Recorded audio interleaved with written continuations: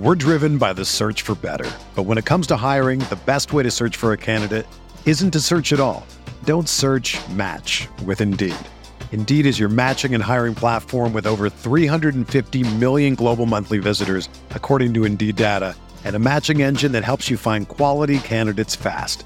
Ditch the busy work. Use Indeed for scheduling, screening, and messaging so you can connect with candidates faster.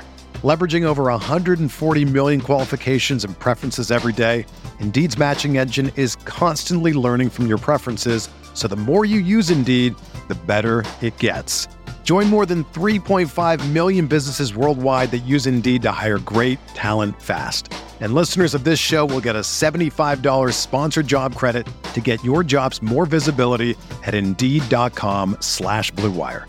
Just go to Indeed.com/Blue Wire right now and support our show by saying that you heard about Indeed on this podcast. That's Indeed.com/Blue Wire. Terms and conditions apply. Need to hire? You need Indeed.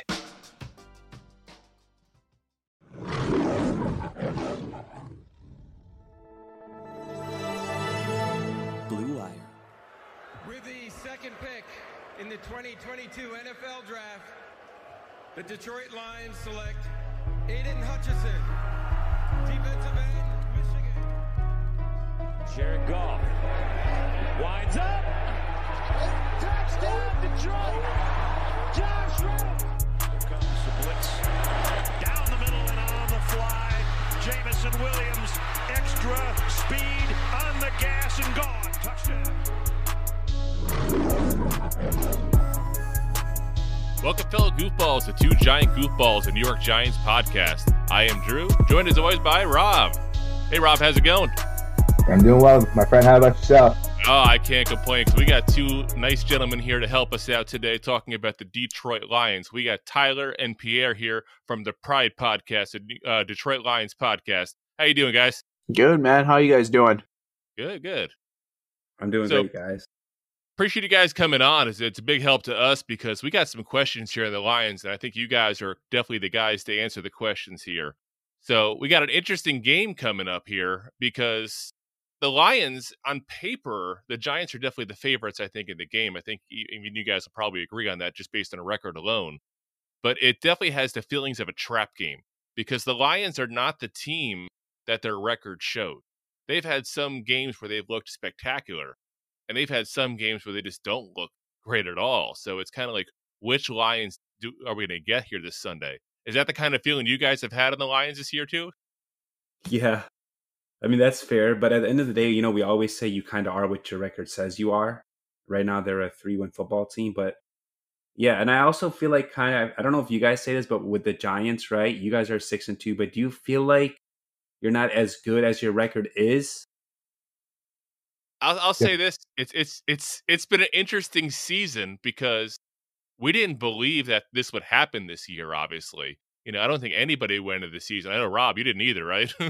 Yeah, we projected like 7 wins, maybe 8. Yeah, we saw a weak schedule going in, but we didn't expect what we have going on so far. But it's really just been clean football. No major mistakes, running the ball like crazy, controlling the clock, and just being opportunistic and not turning the ball over. So it's just the basics of football is what we're doing. The coaching that we've had this year has made a huge difference.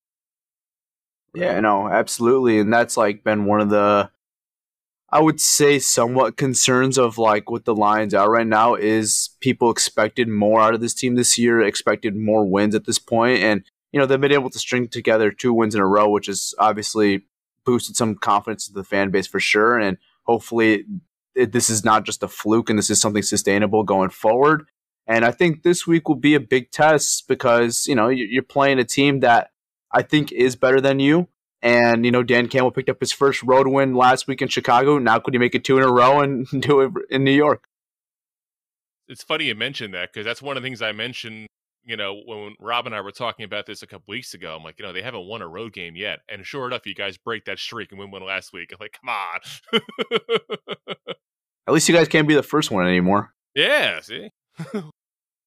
Maybe just have to wait till, the next away game for the second one. That's all. Right. So, obviously you guys have a pretty strong offense, and that's been kind of the pro side of you guys. The defense obviously has been kind of more of a con side, at least the way things are going.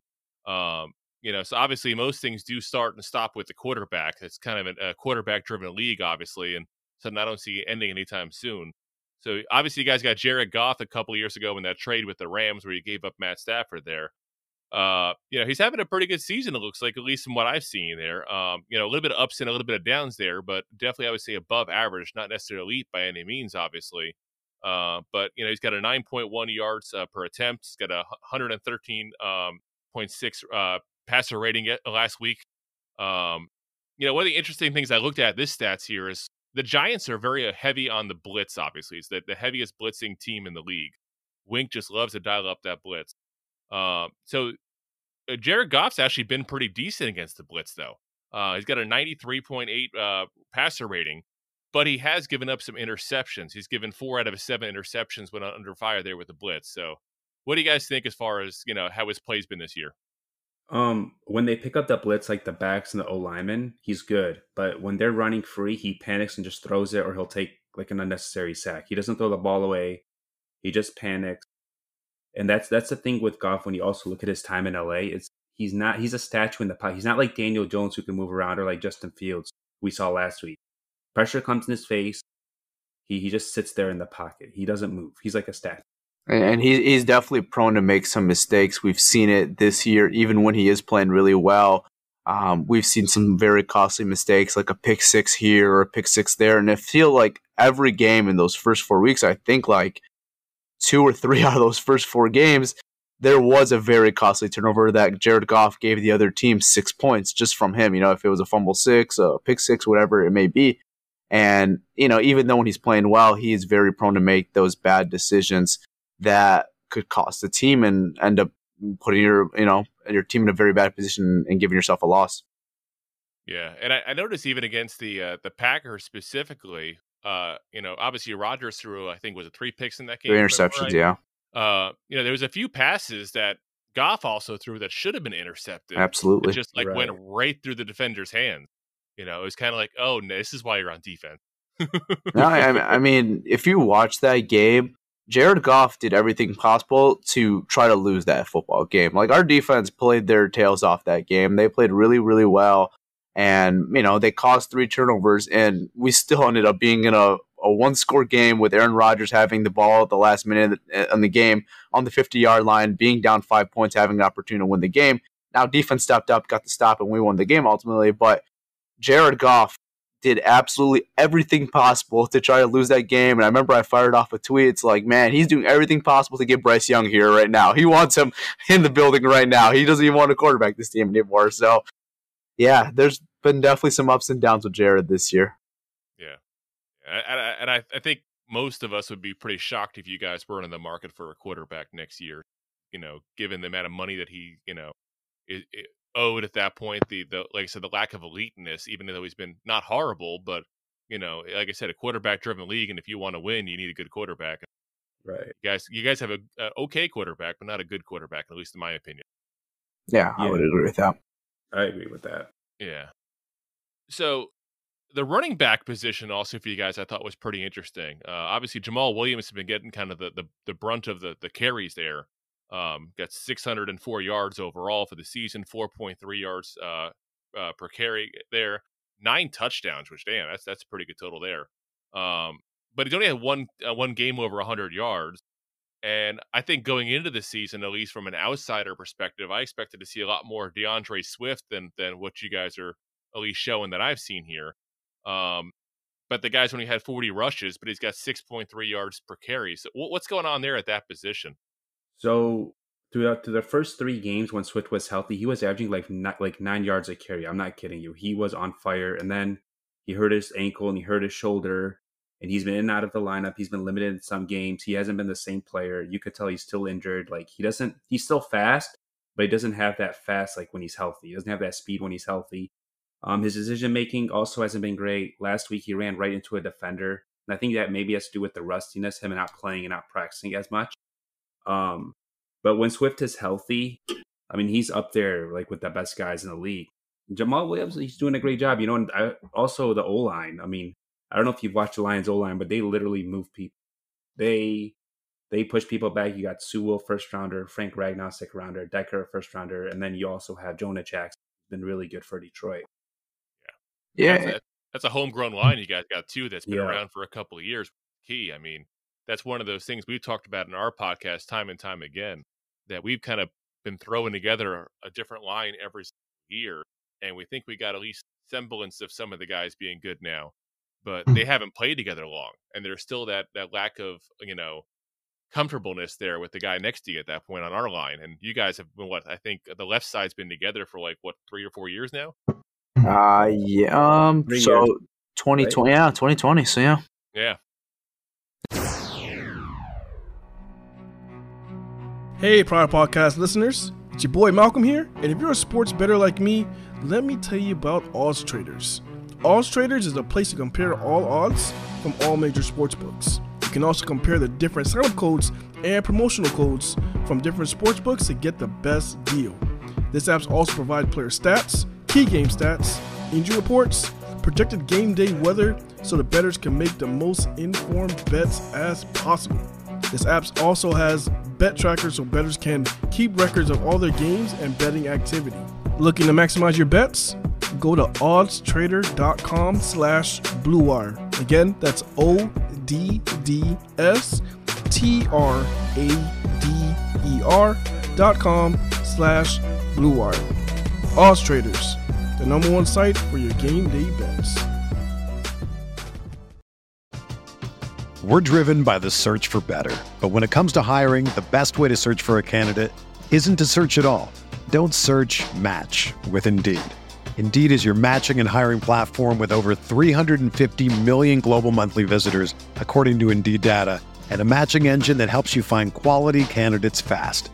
Ditch the busy work. Use Indeed for scheduling, screening, and messaging so you can connect with candidates faster.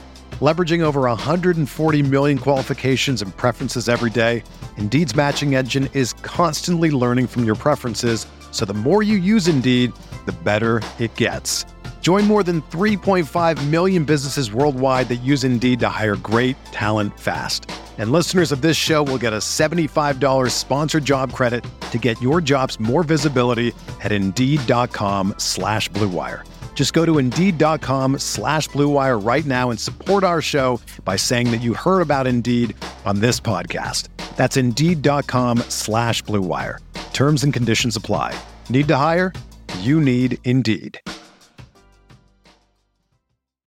When you need mealtime inspiration, it's worth shopping Kroger, where you'll find over 30,000 mouth-watering choices that excite your inner foodie. And no matter what tasty choice you make, you'll enjoy our everyday low prices, plus extra ways to save, like digital coupons worth over $600 each week. You can also save up to $1 off per gallon at the pump with fuel points. More savings and more inspiring flavors make shopping Kroger worth it every time. Kroger, fresh for everyone. Fuel restrictions apply. Yeah. Pretty impressive. Yeah, and it's like one of those situations where, like, especially over the last, since Campbell's taken over with his staff, it doesn't really matter who's running the ball. They've really been able to establish a running game, and of course last week was one of their worst games on the run. They just couldn't really get anything going for Chicago, which is kind of surprising because they don't have a great defensive line in Chicago.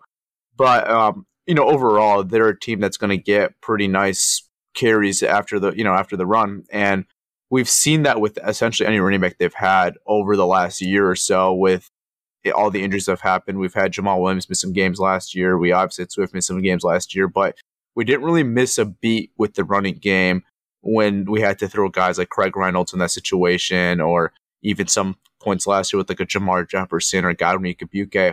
And it's just kind of one of those formulas right now that it could be anyone essentially running the ball right now, and it's usually going to work for this team, which is definitely a big pro, for the running game. It gives me a lot of that San Francisco 49ers vibes of what they do. It's like, it doesn't really matter who's running the ball. It's just going to work with Kyle Shanahan and whoever's his running backs. And that's big with our defense. Sure, Rob, you can tell them all about our lovely run defense and the way it's been going. Don't worry. You get over 100 yards this rushing game as well. We have one of the worst rushing defenses, sadly.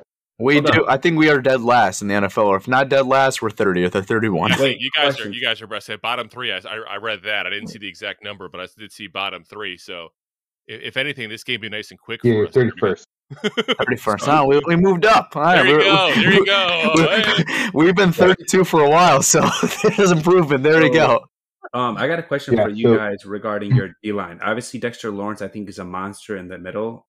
Leonard Williams, also a monster. Why is the run defense bad? Like, those guys are good players, right? Yeah. So what is it, the linebackers? Is it guys not getting off blocks? What is it? I'll let you take that one, Rob. I mean, there's a lot of different factors. I think it has a lot to do with the blitz and then the pass rush, and then they just kind of let go and let guys by. But they do stop the run a lot. Like when we played last week, we held the run back to, 94, 97 yards. And he only averaged 4.4 for the game, but we let up one run that was 44 yards. So Giants have been pretty good at letting up one big run and then holding down the running backs about 3 yards. 2 yards, give or take. Yeah, that's been the story of the defense, really. Like you said, that one big run every single game, like that 40-yard run. But I'll say this, you guys got to hope that Swift is healthy and ready to go, because it's the fast running back that we've had issues with more than anything else. And I do think it's the linebackers that just, in the beginning of the season, we had guys that, like, Tate Crowder, Mr. Irrelevant from a couple of years ago, and those kind of guys that they're not horrible bench pieces, but they're not a starting caliber linebacker to have. So now we're bringing in, Smith, the former Cowboy, Landon Collins, our former safety from a couple of years ago, now play linebacker. We're doing anything we can to try to stop that issue with the limited bit of cap space and obviously the limited bit of talent that's on the streets right now. But it's a combination of those two things there. It's like giving up that one big run, which, like Rob said, is probably the blitz. Combination to that with the fact that our linebackers just haven't been able to go east and west, per se, to stop the outside runs. Yeah, and with DeAndre Swift, going back to that, it's like I don't know what to really expect out of him. I thought maybe last week we could expect a bigger load, but it kind of seems like they're going to play this limited, conservative game with Swift until, I'm assuming, after Thanksgiving, because, you have that short week on Thanksgiving, then you got that kind of mini bye week to really get your players right at that point. So if I had to project, I think, these next two games, it's probably going to be more limited DeAndre Swift, probably not a full workload like we saw the first 2 weeks, like the load he was getting. And I would assume if everything goes well and he doesn't get re-aggravate anything in these next two games versus the Giants or the Bills, maybe you could see a bigger workload for DeAndre Swift after that. But for this game in specific versus the Giants, I don't really expect anything too different as far as a workload with DeAndre Swift. I think it'll be very similar to what we've seen the last couple of weeks since he's been back, since the injury with his ankle and shoulder.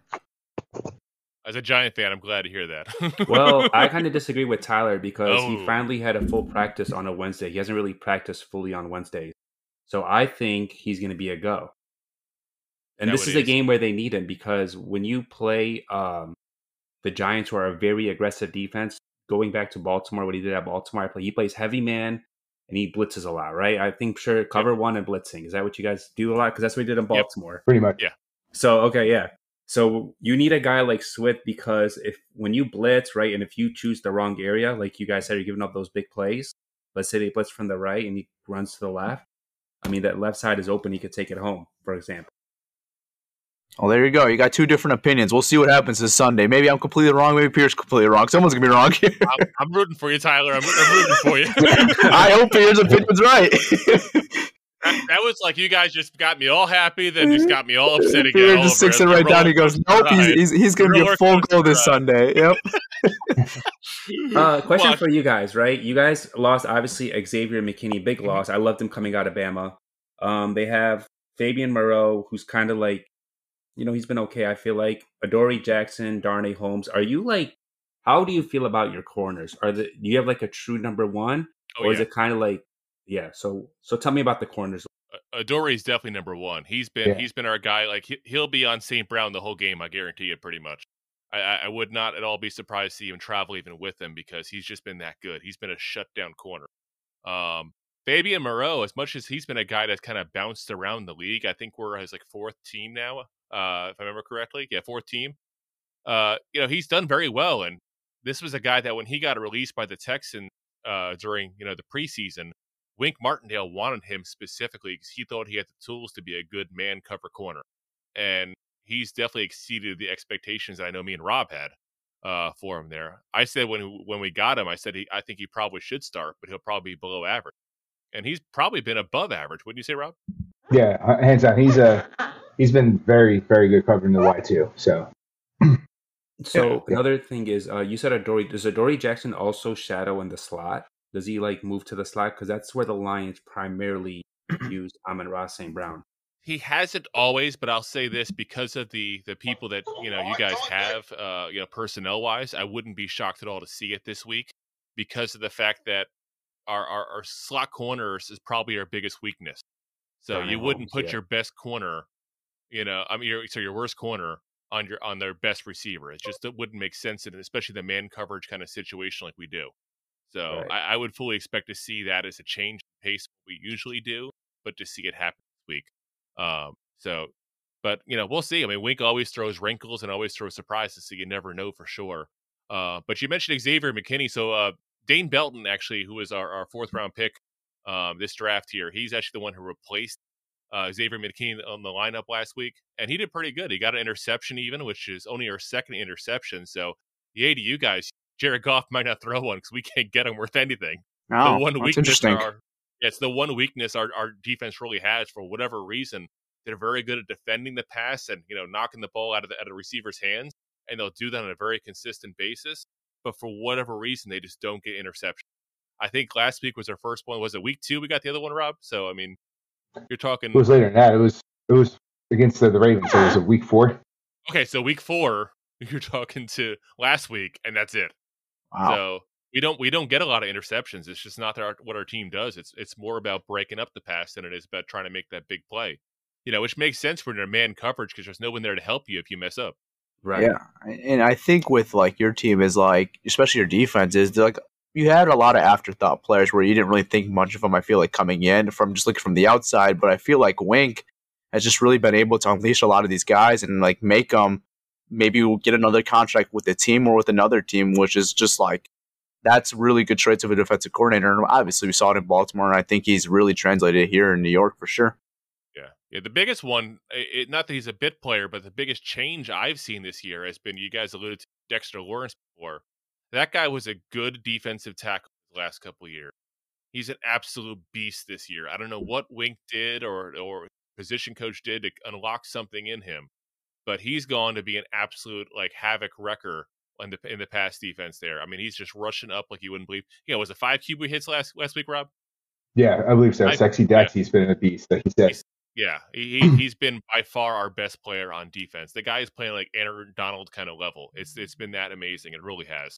I love that nickname, Sexy Dexy. That's that's a good one. Which, by the way, if you guys, we got any Lions fans listening in here to hear what's going on, this man is 6'4", 340 pounds. Yeah, no, I loved him coming out. Beast, and he looks like a lion. Looks like more like a Chicago Bear, but I mean. Yeah. All right. So another question, right? Lions fans were split on Thibodeau and Hutchinson. Me and Tyler both just about asked this. So me and Tyler both liked both of them. We liked one more than the other, but we wouldn't mind either one. So Hutch obviously has kind of ever since the bye week played like really well. Now when you look at Thibodeau, how has he played these past few? Thibodeau, I think he's been one of our best drafts in a while. He's been lights out. Like he's just a great guy around the locker room.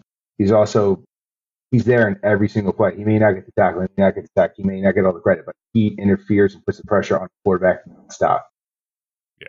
Yeah, he's always around the ball, which is key. I mean, you guys are seeing it obviously with Hutchinson. He's had a little more success with sacks and all, obviously, than Thibodeau has. But the big thing with a rookie edge or defensive end is you just want to see progress. You just want to see raw skill.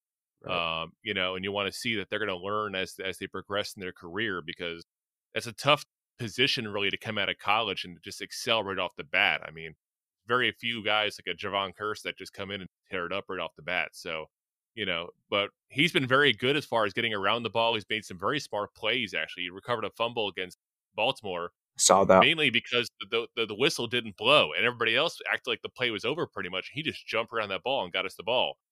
Very smart, high IQ guy. Great personality. I know there's some questions about him coming out of college as far as his personality and his fit in certain places there. The guy's been a team player. He's like, guy gets so emotional over a win, he starts like practically crying. Like this is a guy that I'm really rooting for long term to develop into the kind of pass rush need. The ones we've missed, basically, we traded away JPP a few years ago. And it also helps when you have Dexter Lawrence and Leonard Williams with him too, right? Like the Lions have Hutch, and I mean, I don't know what else to say. Like, there's not much. Not much. I didn't see much on that line besides Hutch, and I'm like thinking like this poor guy. He's like an army of one, basically having to do it all himself. So we're thinking maybe Jalen Carter and Hutch. That'd be kind of nice. That'd be awesome. But yeah, no, I'm happy to see KT succeeding because I was one of those people where I didn't really have a huge preference either way. I thought they were both phenomenal prospects coming into the draft process. I leaned more Thibodeau just because like you said, the raw traits. I think he has more of the traits to be more elite, but that's not a knock on Hutchinson at all. I think Hutchinson I think he could be elite as well. But I'm just happy both of them are doing well right now, and I think both have proved to be. I think both fan bases are happy with the pick that they made for sure. We could give a combined thank you to the Jacksonville Jaguars for being absolutely. I did not want to touch Trayvon Walker, so it was either KT or Hutch for me. So absolutely, I'm thrilled either way. Thank you, Jaguars, for being the Jaguars. Yeah. We salute you. Real American hero. I couldn't believe that when they did that draft night. I was like, wait, what? Did they just make a mistake? Is this like a Steve Harvey at Miss Universe kind of moment? Like, what's going on here? So who are you guys preparing to take, like as a fans? Like, I'm assuming you guys wanted an edge rusher, and you were probably assuming, Hutchinson's going to go number one, and then let's just assume it's not even a slam dunk the Lions take Thibodeau at 2, but let's just assume they take Thibodeau at 2. Who would the Giants fans want at that point? I think we had two positions of need, obviously, and we drafted based on those two positions of need. We needed a right tackle. Needed one. Andrew Thomas on the left side is probably the best tackle in football right now, the way he's playing this year. But right tackle, we had Nate Solder there last year, who was basically like a door on a loose hinge that you just had to like blow, and all of a sudden you got to the quarterback.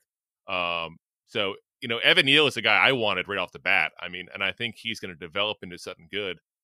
He's already, I think, farther than Thomas was at this stage of his career. Not that I expect him to be as good as Thomas, but I think he'll be a good tackle overall.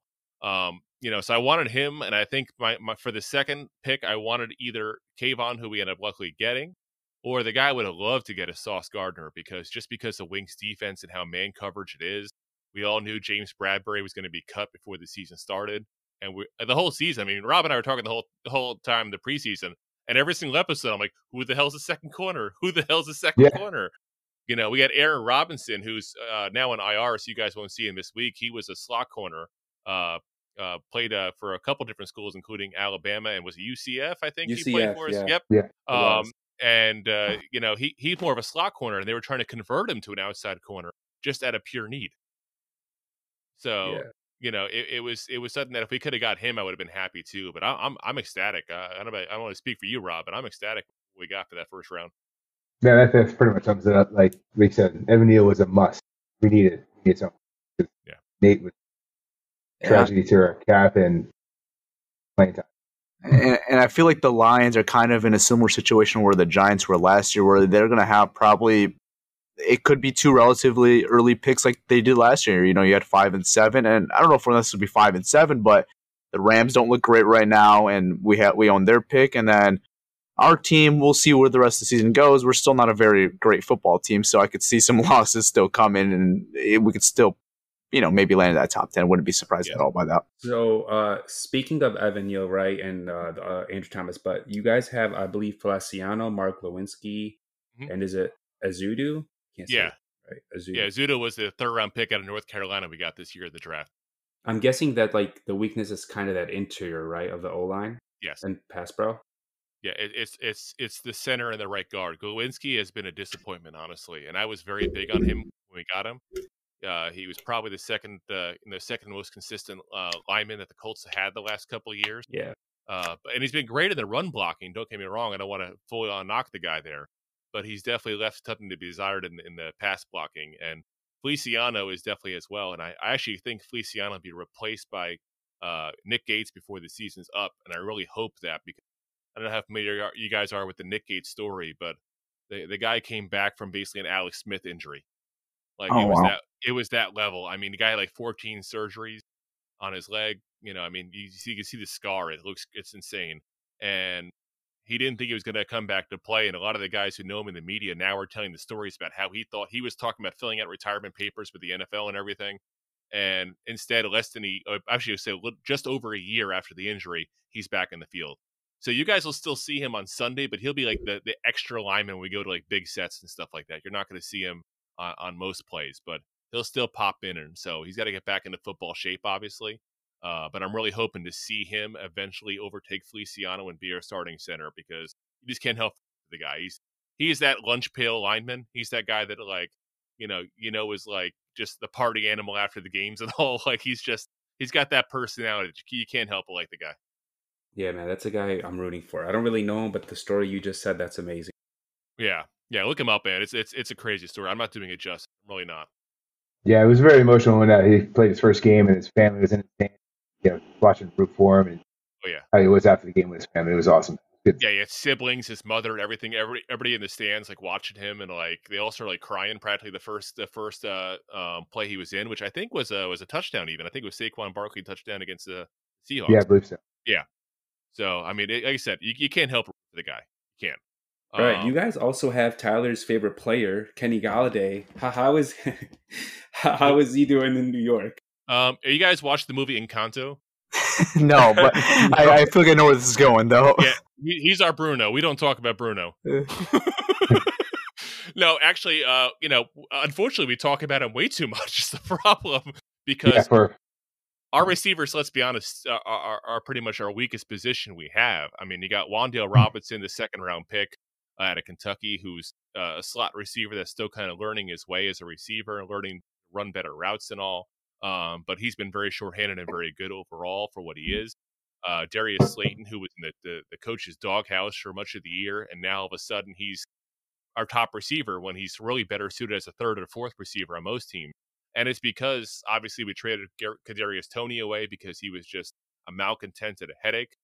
Heard Travis Kelce talking about it. I can't believe the Giants let him go. Give it a couple weeks, Kelce. You'll see. The honeymoon's not over yet. But Kenny Galladay has been just an absolute disaster since he's been with us. So I think it's a combination of, I think the injury he had when, he left you guys was a little worse than the Giants thought. I think he's got some lingering issues from that still. He's had other injuries with us as well. His confidence is definitely blown. And I think also dealing with the New York media compared to the Detroit media has also been an issue as well, because it's just, he's not the same player at all. Before he got hurt this year, he was out for 5 weeks with his hamstring. He was like, "Oh, I'm going out there to play for my teammates. I'm not going out there for the coaches."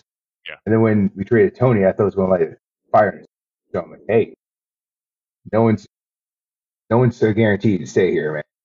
And he was, after they traded Toney, like he went out and was tweeting, was like, "I got to play, like I got to prove myself, I got to do this and that," and he responds by dropping the ball twice and not being seen ever again last week. So, I mean, literally, they hit him in the hands, and I don't get it. I really don't get it. I mean, we said we had an episode on Sunday after the game with Britton Golden, the former receiver, and I asked him point blank. I said it was Matt Stafford's greatest accomplishment, perhaps making Kenny Galladay look like a good receiver. You see, but Andrew, he wasn't only good with Matthew Stafford. Like, yeah, that was a big reason, I think. Like, with Matthew, really made him like in surge to be like a true number one receiver for our team. But like, even when Matthew missed time in 2020 when he got hurt, and we had Jeff Driscoll at quarterback, and Driscoll got hurt, and then David Blau has to step in, like, he was still very effective for us, and he was still a true number one receiver, even with all those injuries and not having a surrounding cast around him. Because I think Marvin was hurt at the time, and we didn't really have any other receivers to go along with Kenny. It was really just Kenny's show for a while, and we weren't a good offense, but by any means. But his play didn't really take much of a hit, even when Matthew and all the other offensive pieces went down.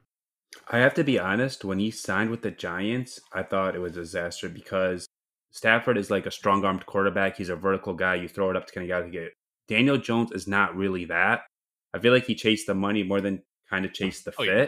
And I don't blame the guy, right? Go get your money, whatever. But it just didn't make sense with I forgot the old GM, Gettleman. Dave Gettleman, yeah. With Dave Gettleman was I think that's another Bruno you guys probably don't want to talk so much about. Bruno number. We have a lot of Brunos. Brunos. You guys can relate with us a lot with having the Patriot style coach. We had Patricia for 3 years. You guys had Joe Judge. I mean, I think we can relate on that a lot. I would have thought our both our former coaches would now be running the offense for the in Patriots. New England. What the hell? You wonder why they can't score points. Yeah. No wonder players are questioning. Yeah. Yeah, but I mean, he's, like I said, he's been a disaster. Honestly, I fully expect him to be even a healthy scratch for some games. It's gotten that bad. Wow. I mean, like I said, literally, it's hitting him in the hand, and it's just nothing. Do you know what his nickname was here in Detroit? And not many people took place in this, but his nickname at one point was Babytron. That was his nickname here in Detroit at one point. And people were so high on him. He was really good for us. And I agree with Pierre. I didn't really see the fit with the Giants, but just because of Daniel Jones and his quarterback style. But I didn't think it would be this bad. Yeah, no, and I agree with you guys on the style issue. That's for sure. But it's like when you're hitting a slant route and you're wide open and you can just run for 25 yards and you let it hits you right where the numbers are and it goes right through your hands. That's an issue. And I really, like we said, I think it's a confidence issue. I think I would agree with that. He's got to go elsewhere at this point. And I think, you guys, if you want him back, you can have him next year. So pay the salary and we'll take him back. We can save, I think it was like $6.5 million by cutting him next year. So I fully expect him gone next year. So he's just going to have to ride out the season. So he'll be back available. But, you guys got a really good receiver, that is actually performing in Amon-Ra St. Brown, who's been, obviously he was, what was it, a 4th round pick, was he? I'm trying to remember off the top of my head. Yeah. So, he's a guy who definitely exceeded expectations that at least the draft guys had. I liked him a lot coming out of college. I didn't think this good necessarily, but, what's interesting is he seems to be basically on pace for the same as he did his rookie year, right around that 900-yard mark there. What have you guys seen from him? Has he excelled better this year compared to last year, or what do you guys think? Amon-Ra. Oh yeah, okay.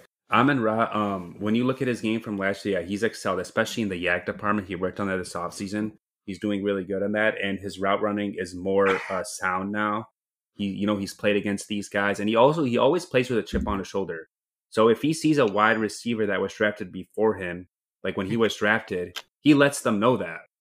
And he lets the other teams know that too, right? So he plays with that chip on his shoulder because he said he was a 4th round pick. And other guys were taken ahead of me, and I'm better than those guys. I don't know if the Giants necessarily took anyone. What was it, 2021? 2020 or 2021, yeah. Did you guys take a receiver? We took Tony before him. Oh, but Tony is not there. See, if Tony was on the field, Amon-Ra would have let the Giants know that he was better than Tony, and you took Tony over me. That's one thing I love about Amon-Ra, and his blocking too. I mean, he blocks just like how he catches the ball. He is a ferocious blocker. He's small, but he blocks a lot bigger than he is. I mean, the Lions, they put him in motion as a tight end sometimes to block. He could block. Yeah. Yeah, with Amon-Ra, you'll see him lined up pretty much everywhere. He's mainly in the slot, but you'll see him on the outside. You'll even see him lined up in the backfield sometimes. That's one thing Ben Johnson likes to get creative with, and we weren't really seeing that the first 7-8 weeks in the season with him getting as creative as they were towards the end of the year last year. But last game for Chicago, we saw him get a handoff. We saw him line up in the backfield a couple times. So I feel like going forward, especially with missing some, playmakers right now, you expected coming into the year, DJ Chark, he's on injury reserve right now. You expected TJ Hawkinson, he was traded. Who am I missing? I'm missing another receiver. Josh Reynolds. Yeah, he's another starter, and he's missed the last 2 weeks, and we don't know what his status will be this week. So when the receiving core is not in full strength right now, we don't have our full personnel. It's nice to see Ben Johnson, our offensive coordinator, really get creative with Amon-Ra and use him all over the field. And we saw that last game for Chicago. And assuming we don't have too much of those guys coming back this week, maybe Reynolds comes back. We'll see it in practice on Wednesday. I think they'll get creative with Amon-Ra again this Sunday, just with the personnel that we have out there. Yeah, Chark could come back. He practiced today, so we'll see. Chark could possibly be back versus New York. We'll just see how he progresses. So you mentioned there a minute ago, T.J. Hawkinson. I got to ask, what happened there? I know from an outsider perspective, a lot of us were like, wait, why would you trade this guy away? What's going on? Yeah, the only thing that I was thinking about it, I mean, I'll let these guys take it over, but if you could trade in division, like, did you get some extra stuff for that? Like, did you guys just believe in Brock White that much? Like, Lions owner owe the Vikings owner some money or something. Yeah, dude, he did give us Jameson Williams. I'll say on that. We didn't really trade much to get him. So no, I mean, I just think it was they didn't view Hawkinson a long-term player, and this is something that we talked about on our podcast consecutively. Like, we didn't view him as a franchise player. He's a guy I criticized a lot. Was T.J. Hawkinson? I thought he gets a lot of hype, and he's not a bad player by any means, but I just don't think he's as good as people think he is. I think people look at fantasy football numbers and think he's like a top 3, top 4 tight end in the league, and that's just not the case. He's just not that type of player. And there's been a lot of games where T.J. Hawkinson just is invisible. Like, he doesn't do anything for this team. He's not a great run blocker, and he's a good pass catcher, but like, he's sometimes invisible. Sometimes, we don't see him involved in the game plan. And one criticized we had on him in the offseason and we want to see him improve on was the yak. And, it got better, I would say, this year, but it wasn't still at the level I think we were expecting and I think the staff wanted out of him. So I think it was just looking at it as like, is this a guy you want to pay long term? Is this a guy you want to have on your offense for the next 4 years, 4 to 5 years? And I just don't think it was a priority compared to some other players that we're going to have to pay soon. Guys like Penei Sewell, guys like Amon-Ra St. Brown, Jonah Jackson. Those guys are more priorities to getting a contract done with than TJ Hawkinson was. And when you're getting a second-round pick from TJ Hawkinson, like, I think you have to take that. I was saying I would take him for a 4th-round pick, honestly, or just play it out and get the compensatory pick and let him walk and get probably a 3rd-round pick, kind of like what we did with Galladay. We just let him walk, got a big contract, he got us a 3rd-round pick. So I thought that could have happened potentially, but when you got offered a 2nd-round pick, it sucks dealing him in the division, and if it works out for Minnesota, like, yeah, that would sting a little bit, but I just think it was something that they viewed of him not being a long-term player, and the deal was just too good to pass up on. And I agree with the philosophy of Brad Holmes and why he made that deal, honestly. Yeah, when you look at the G word, my bad. When you look at that tight end, sorry, Pierre. You're good, my bad. When you look at the tight end market, like, David Njoku's making like 14, 15 mil a year, so Hawkinson's probably gonna be the highest paid tight end, or like damn near close to it. And we were like, he's not worth it, because first of all, the Lions don't necessarily utilize a tight end that much into their offense. In the red zone, they do, but the past 3 weeks, three different tight ends have scored in the red zone. Shane Zylstra, rookie tight end James Mitchell, and then Brock Wright, 2nd-year player. So it's like we're not even really missing a beat. Now, did he have an issue with drops as well? When I was looking at the stats for you guys here, I noticed he didn't have a very high catch percentage for this season. I wouldn't say they were noticeably like Eric Ebron drops. Like, that was a guy that like got a lot of criticism from the fan base when he was here for his drops. I wouldn't say it was the same with TJ Hawkinson. Yeah, you get a bad drop here and there by TJ, but like, it wasn't noticeably bad where you would call that a flaw in his game. I wouldn't say drops is like something that's like, notable about his game. Gotcha. Yeah. I mean, he catches the ball and he gets tackled. He can't break a tackle. There's not much yak. That used to piss me off with him. So, I mean, Vikings, I feel like he's a better fit for them anyways. O'Connell likes to use his tight ends, and I feel like him and Justin Jefferson complement each other well. Just wasn't a fit for us.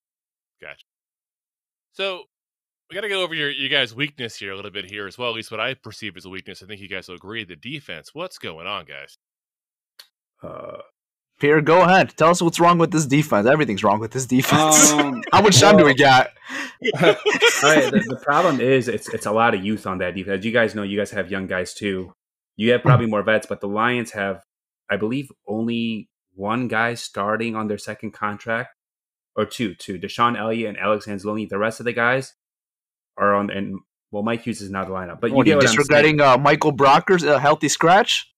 Michael Brockers, they traded for him, part of the Stafford trade, gave him $9 million a year, 3-year, $27 million deal. He's a healthy scratch now. They signed a guy off. Kind of, yeah. They signed a guy off the street, Isaiah Buggs. You know, I mean, he's actually been somewhat good. Like for a guy coming off the street, he's been pretty solid for Detroit.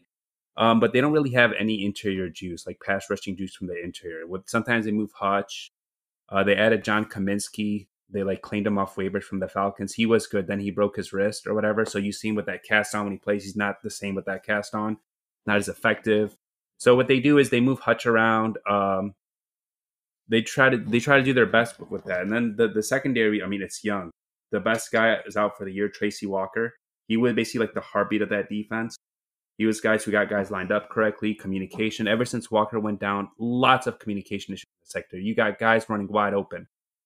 I don't know if you saw last week, but I forgot the dude's name. Cole Kmet. Cole Kmet was wide open, 30, 40 yards. No one covering him. Big miscommunication, right? So you got a lot of youth, and that's the issue right now. It's a mixture of youth, but I think a lot of it, and Peter might not agree with this, I think a lot of it's on our defensive coordinator, Aaron Glenn. Now, should this be a great defense or a good defense by any standard? I didn't have that expectation just because of the personnel that they have out there. But I look at a team like you guys, and I think you guys are a perfect example with the Giants, where you guys don't have the greatest talent, but you guys are a middle-of-the-pack defense, an average defense, a defense that gets the job done, and you have a defensive coordinator that's just getting the absolute best out of these guys. Now, do we necessarily have a Dexter Lawrence or Leonard Williams? No, we don't have that, and that's obviously a big factor. But, Aaron Glenn is just not getting the most out of these guys, and talent-wise, they should not be the dead last defense in the NFL, and historically, they were at rate to be historically one of the worst defenses in NFL history at one point, and they still might achieve that. We'll see with the remaining games that we have left. So that's not an excuse, and that's why I can't give a pass to our DC and Aaron Glenn. But they should definitely be playing better. I know they have some injuries. I know they're young, but I just think there's no excuse why they are the last ranked defense. Again, look at Wink Martindale, what he's doing in New York. A lot of afterthoughts on that team. You didn't really think much of him coming into the year. He's getting the most out of these guys, and they're thriving right now, and they're looking to get another contract with the Giants or another team in the NFL, kind of like what I said earlier in the show. But Tyler, like you said, though, Detroit doesn't have a Leonard Williams or Dexter Lawrence. They do have their Thibodeau and Hutchinson, right? But you need help, right? And those two guys make a difference. They're better against the run. They provide pass rush juice. Lions just don't have those guys yet. And we know a good pass rush makes an average secondary look good. We always say that. Yeah, it's true. But I don't know. But a lot of that pass rush that we have, honestly, is being schemed to the blitz. And I think that's a lot of what's helping Leonard Williams as well, is because of that, and Dexter Lawrence, because they got the blitz going where the outside is kind of, the inside is kind of pushing out to help, because the outside's going to get the outside, the safety that's rushing the quarterback or the slot corner that's going in. So I think it's also manufactured help that's also helping the defensive tackles. Leonard Williams actually out for almost half the year too. On top of that.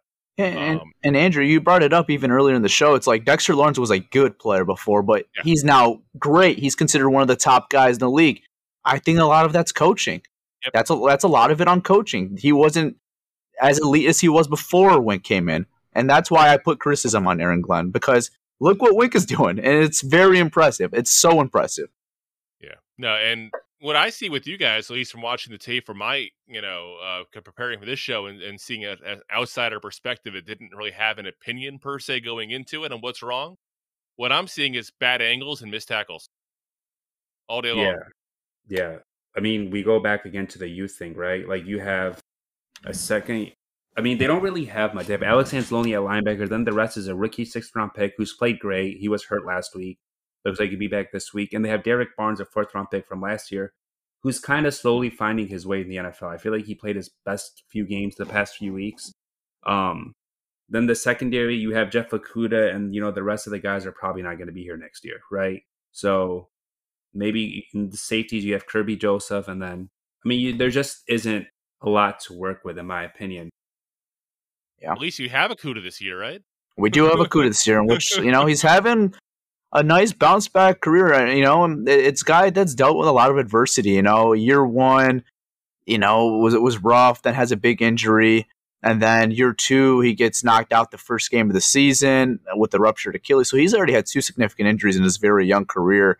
But one thing I give a lot of applause, credit to Akuda is he came back and he plays fearless still. Like he doesn't have much limits or much hesitation when he plays. I feel like a lot of those guys when they come back from those big scary injuries, it's like they have that thought in their minds like, yeah, I don't want to re-aggravate this. I don't want to get hurt again, seriously. And with Jeff, you would never be able to tell that he had a ruptured Achilles or he had those significant injuries. He just plays fearless, and I give him a lot of credit for that. Yeah, no, from what I saw of him, it looks like he's on a man on a mission. Basically, he wants to kind of prove that he was worth the pick that he was. Yeah, and that it kind of reestablish himself as that kind of corner again. So, he definitely seems like he got the right personality to do it. That's absolutely. Yeah. Now let's get into the elephant in the room for me and Tyler. This is a guy we are scared of on Sunday, and I think you guys know where we're going. 26. Saquon Barkley, right? It looks like he's playing. Hold like on, I need to look up who's number 26. Hold on. I mean, it just says the 3 letters says MVP. MVP. That's all I see it say. Are we talking about 19 or 26? I mean, this is a guy, right, who's dealt with adversity also, and it looks like he's healthy now, and he's playing like, what is he, second, third overall pick? He's playing like that pick that he was. So tell us about him. Like, how are they using him? Is he limited? Is he like carrying the ball 30, 40 times? Not 40, but you know what I mean. Like 25, 30 times a game?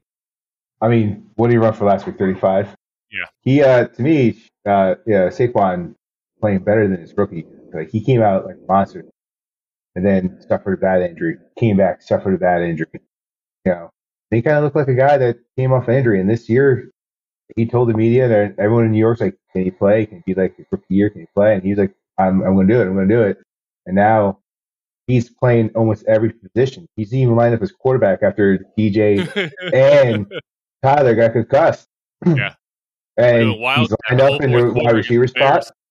They do like wildcat formations with him. Like, he is, like Andrew said, MVP. He's been versatile. He's been our Swiss Army knife, and he's the reason why we're in the games. Yeah, and how many carries you see from him honestly depends on how he's doing and how the game is going. So we used him much more often than we usually do against the Texans, and I think a lot of that was a game that they were just trying to put away, and I think that's what it boils down to with him. I think in general you're going to see him have a good amount of carries, but you shouldn't see 35. Part of that's going to be also depending on how we do against with the pass there. So when he passed the ball, was 17 times last week, I think, Rob, right? Yeah. 17 times 17, yeah. So, and that's because we were trying to just end the game. It was over. We were bored. It's the Texans. I mean, let's be honest. Yeah, they were clock management. They're not the greatest team in the world. Yeah. I mean, he also got, 152 yards last week with a touchdown. Yeah. So hopefully he does that again. No offense, guys, since you guys are running up, 160 yards on average a game on the rushing side. But the big difference with him this year, besides the fact that he's been healthy and he's back to himself physically, is that he's doing much better in between the tackles, which was an issue for him the last couple of years. He used to be the guy that he'd see the hole, but he'd go, wait a minute, if I bounce it out here, I can maybe get 10 yards instead of getting 3 or 4. Now he's taking the couple yards up the middle instead and not, giving up the big plays or getting hit at the line of scrimmage because he can't do what he thinks he can do in his head. So, it's been a huge difference this year. He's back to his rookie form and above, really.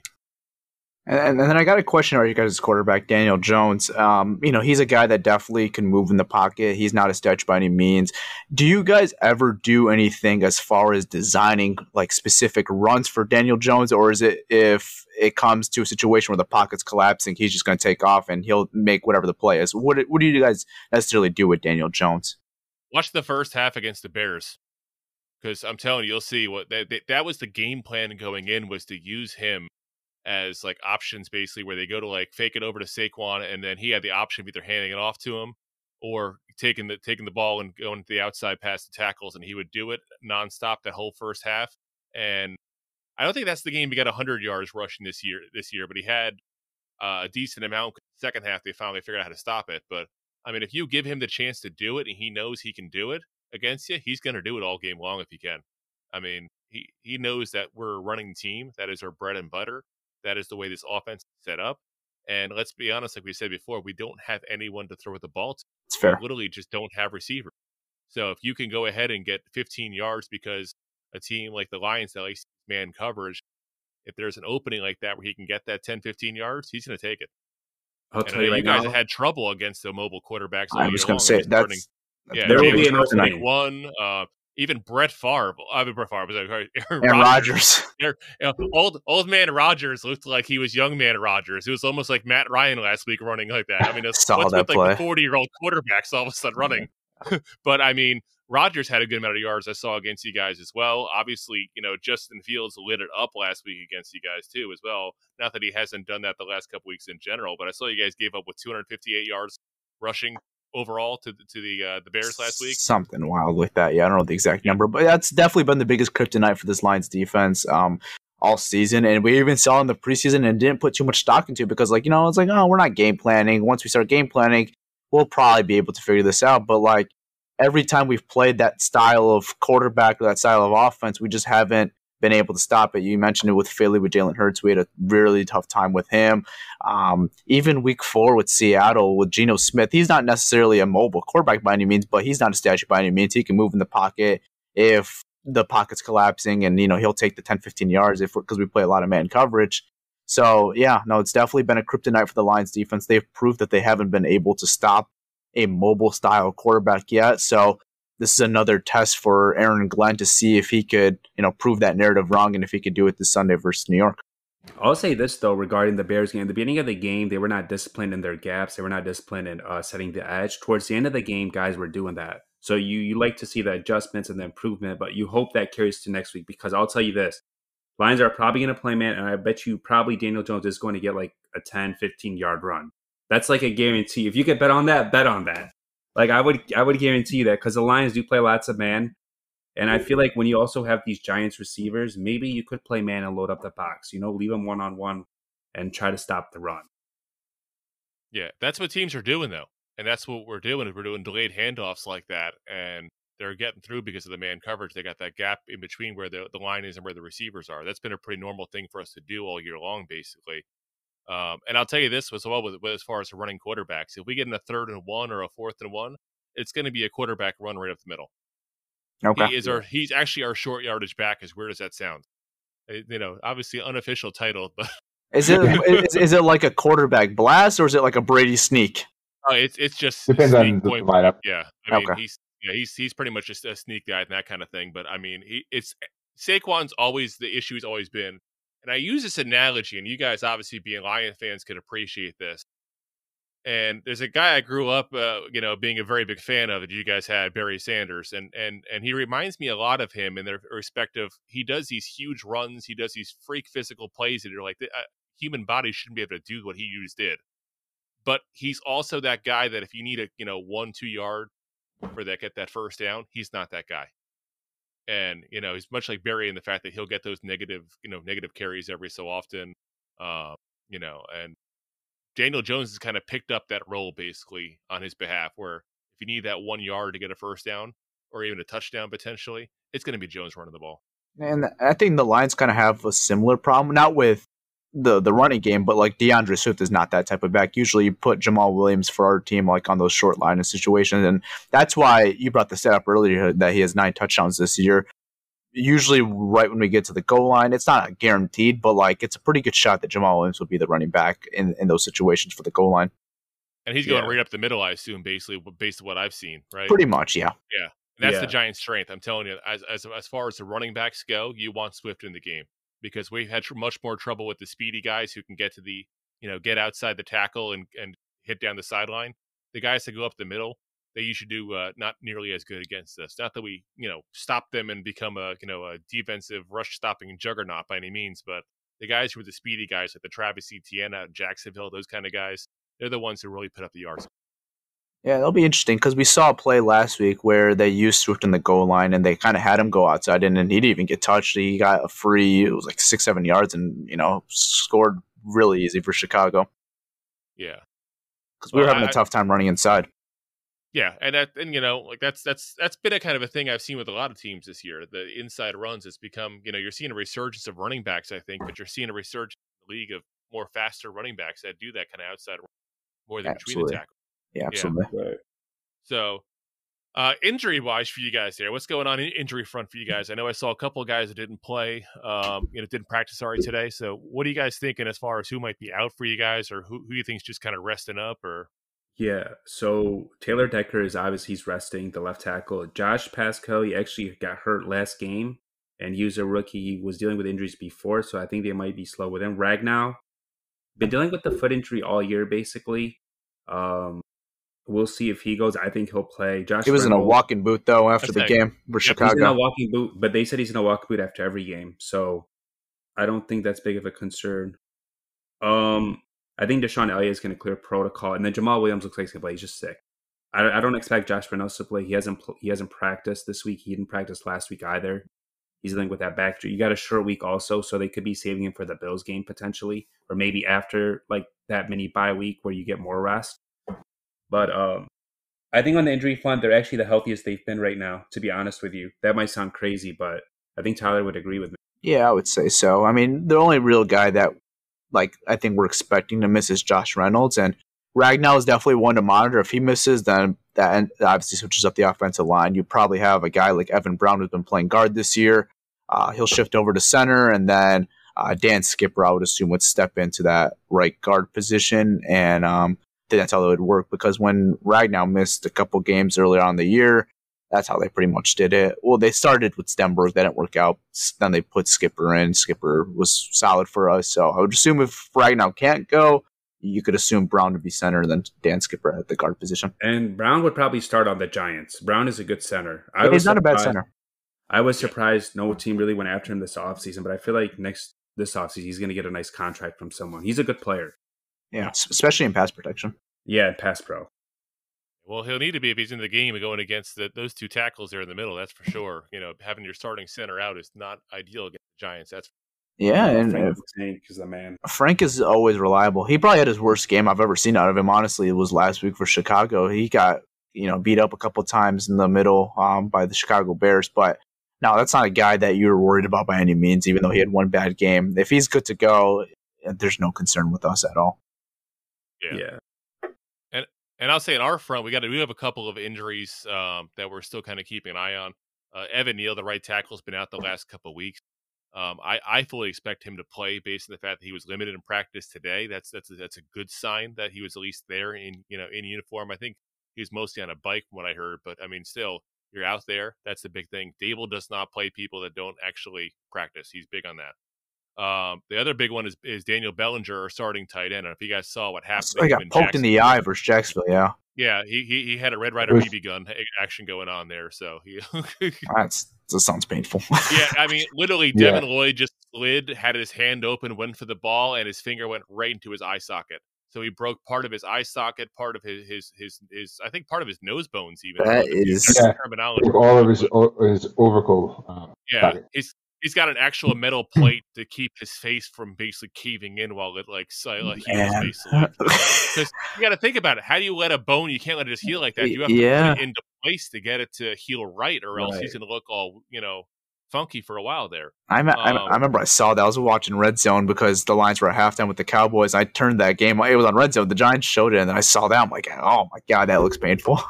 What I can't believe, I said this to Rob when it happened. I said, watch, all of a sudden you see a lot more Giants players wearing those clear visors. You just don't see it. I'm kind of shocked by that. I'd be putting one on. That's for damn sure. It's like hockey. Yeah. So, I mean, 100%. I would say he's going to be something we'll know a little better. They were hoping to have him back this week. He didn't practice today. So if he doesn't practice the next day or two, then I would say he's definitely going to be out. Because, again, like I said, if you don't practice with Dable, you don't play. But even if he does play, who knows how healthy he really is or how healed up he is. So he's somebody that could be a wild card basically in the game. And I'll tell you, if he's not in, it's a big loss. Good blocker. He's our rookie coming out of San Diego State. He's been a good blocker for us. He's been surprisingly good as a receiver as well. He's been kind of almost a security blanket when, Jones has the pressure and goes outside the pocket. He's sitting there ready to go for that short yardage catch to get him out of that situation. So he's definitely missed the last. Dexter Lawrence was out, but he's got a little bit of a back issue. They're letting him just rest because he's been just playing so many snaps. He'll be in. There's no doubt on that. Yeah. Dane Belton, clavicle issue, limited practice. He'll play. Bruno had a hamstring issue, so we're not going to talk about him. Wan'Dale Robinson hamstring issue, limited in practice. Again, he'll play. There's no doubt on that. Right. Jahad Ward had a thumb issue. He'll be playing as well, but he was limited in practice. So the only big one I think we might be missing is Daniel Bellinger on our side. I will say two things I hadn't mentioned with regarding our report.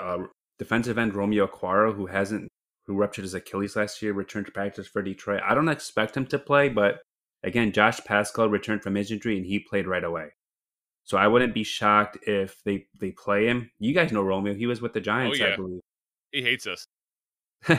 he has no qualms about talking trash about the Giants organization, which honestly, I don't blame him. And you'll get a lot of Giants fans that'll be honest like that. Like, we'll take the criticism where we deserve it. The Giants never gave him a fair shot.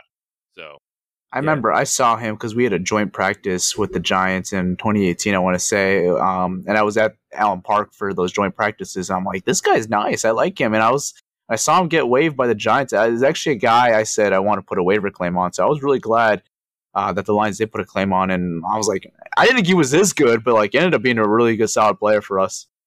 Yeah, he did good. And then Chark, obviously. He's also on IR, return to practice this week. I think he has a shot to play because the Lions just don't have anyone at receiver, and like the guys can't get off man coverage, and you guys play a lot of man. So I think Chark also opens up that deep pass game as well. So I think he has a shot to play. We'll see. Yeah. So one receiver I know we won't see, but I'm kind of curious what's going on with him. One of the your first round picks there, Jameson Williams. What's the prognosis on him coming back? When is that expected to make his debut? So Campbell said it was like October 27th, I believe. He said a month from now. So I'm guessing it's that Jacksonville game. Okay. The game after the Bills, like after that mini bye week, after the Thanksgiving game. So probably in the 2 or 3 weeks. He also said he could return to practice next week. So like we're going to see JMO here pretty soon. We're excited about it too. We are really excited to see that man. Oh yeah. Wasn't for that injury, he could have been the first receiver off the board. I mean, I think he would have. You know, I think with the year he had last year, Alabama, I mean, he still was the third receiver taken off the board. It was 3 consecutive receivers taken in a row with Garrett Wilson, then Olave, and then Jameson Williams was right after. So, you know, he's a super fun player. I can't wait to see him here. Yeah. No, he's gonna be I think something special for you guys. So what do you guys think as far as the end result's gonna be here on Sunday? What's your prediction for the game? All right, so spread sitting at 3 points favoring the Giants. Lions on the road, 1-2 consecutive games. Giants 7-2 right now, been really good. Dan Campbell picks up his first road win last week. There's a lot to juggle right here. Where do I go here? I just think the Giants offense is going to be too much for us. And not that this is a lethal offense by any means. I just think you guys have too many X factors that don't fit our style of defense. And that has given us trouble with guys like Saquon Barkley and guys like mobile quarterback like Daniel Jones. I think it'll be close, but I think the Giants win, and I think the Giants cover. So I'm going to go 23-19 Giants. All right, what you got, Pierre? I'm kind of with Tyler. I think like right now, Saquon Barkley, the way he's playing, arguably the best running back in the league right now. And then you have Daniel Jones, who maybe won't give other teams trouble, but he'll give Detroit some issues. I think it's going to be too much to handle at the end of the day. And I'm going to say Giants 27-24. I think it's a push. Yeah, so we're all got close games. I'm going to go with it being 21-17. I think it's going to be the end result. And I only see the score is going to be so low because I think we're going to run the ball so often. It's going to kind of not allow for a high score because of the time possession, you know. But I think, like I said, I think it's going to be a close game. Like I said, I don't think these teams are as far apart as they appear based on record. And honestly, I think you guys give another a year or two of developing that defense and getting a good coordinator. Because I'm with you. I don't think Aaron Glenn's the answer based on what I've seen. I just don't think he's doing the job right. I think you'll see a change probably in the offseason with that, though, based on what I'm seeing there. So, you know, I think good things are there for you guys for the Lions. And I'll tell you, most Giant fans are rooting for you guys, man, because we don't have any hatred whatsoever towards the Lions. It's, if anything, we kind of feel bad considering the history you guys had and the years it's been since you guys have had, you know, a really good deep run to the playoffs and everything. It's just, we give credit to fans that are you know, fans of teams like that, because that's true fandom right there. You know, it's easy to be a team like that, you know, a fan of a team like the Patriots or, a team that wins on a consistent basis, but to be a fan of a team that's had kind of, unfortunately, not the happiest of records in the last, couple of years and all that, that's fandom. So, like I said, rooting the best for you guys there after this week, of course. And we hate the Cowboys as well in Detroit. Exactly. Cowboys.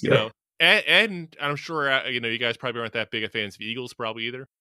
I mean, I don't really mind the Eagles that much. Yeah. We'll say for the sake of your show, we don't like them, but There we go. But do we really care about them in reality? I don't really care about the Eagles, but the Cowboys, I can tell you 100%. I view the Cowboys personally. I hate them as much as their division rivals. Like, not the Packers and Bears, but like Vikings, Cowboys. I mean, I might take the Cowboys. I hate more. It's not that far off. You know what the scary thing is for me, at least as a Giants fan? It's not even that I hate the Cowboys as much as I hate the Cowboy fan. Because you'd swear they just won the last 5 Super Bowls in a row. Absolutely. Meanwhile, it's been decades since it's getting close to 30 years since they've won a Super Bowl. Like, a lot of the younger fans have never even seen one. So I've never seen a Cowboys Super Bowl.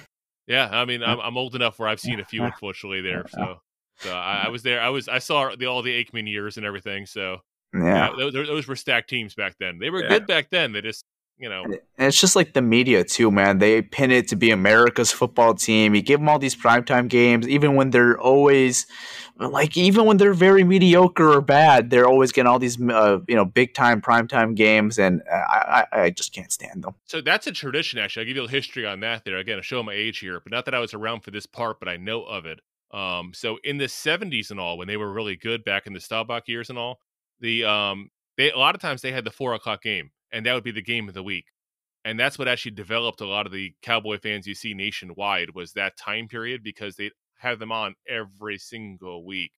So, I'm kind of shocked that the fan base hasn't diminished, though, considering they haven't won anything in 30 years. Just saying. Any Cowboy fans that happen to be listening and want to get a good team, actually, I'm just saying we have applications available. Yeah, no, so, I mean, no discretion. I was gonna say something about New York sports team. I'll just bite my tongue. I was gonna say something about the baseball.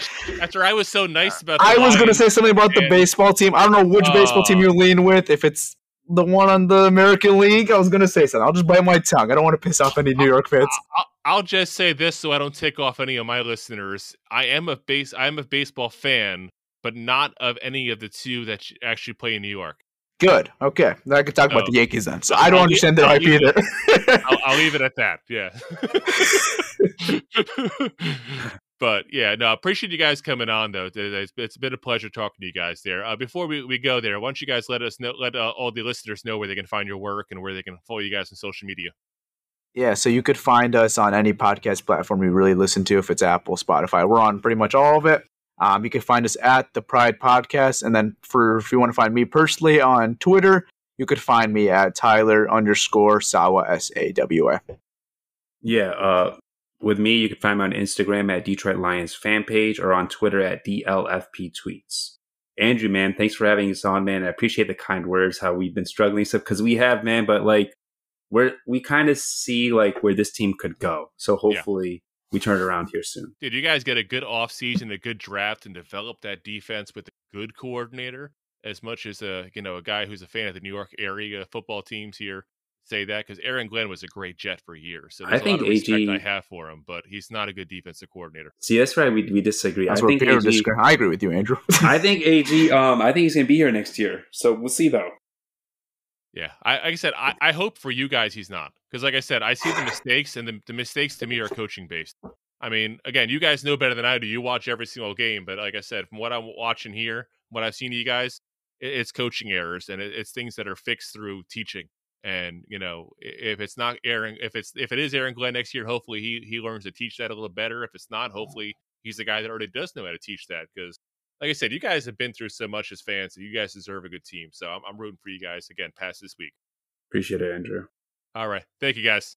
Thank you for having us. Thank you. This is the story of the one. As a maintenance engineer, he hears things differently.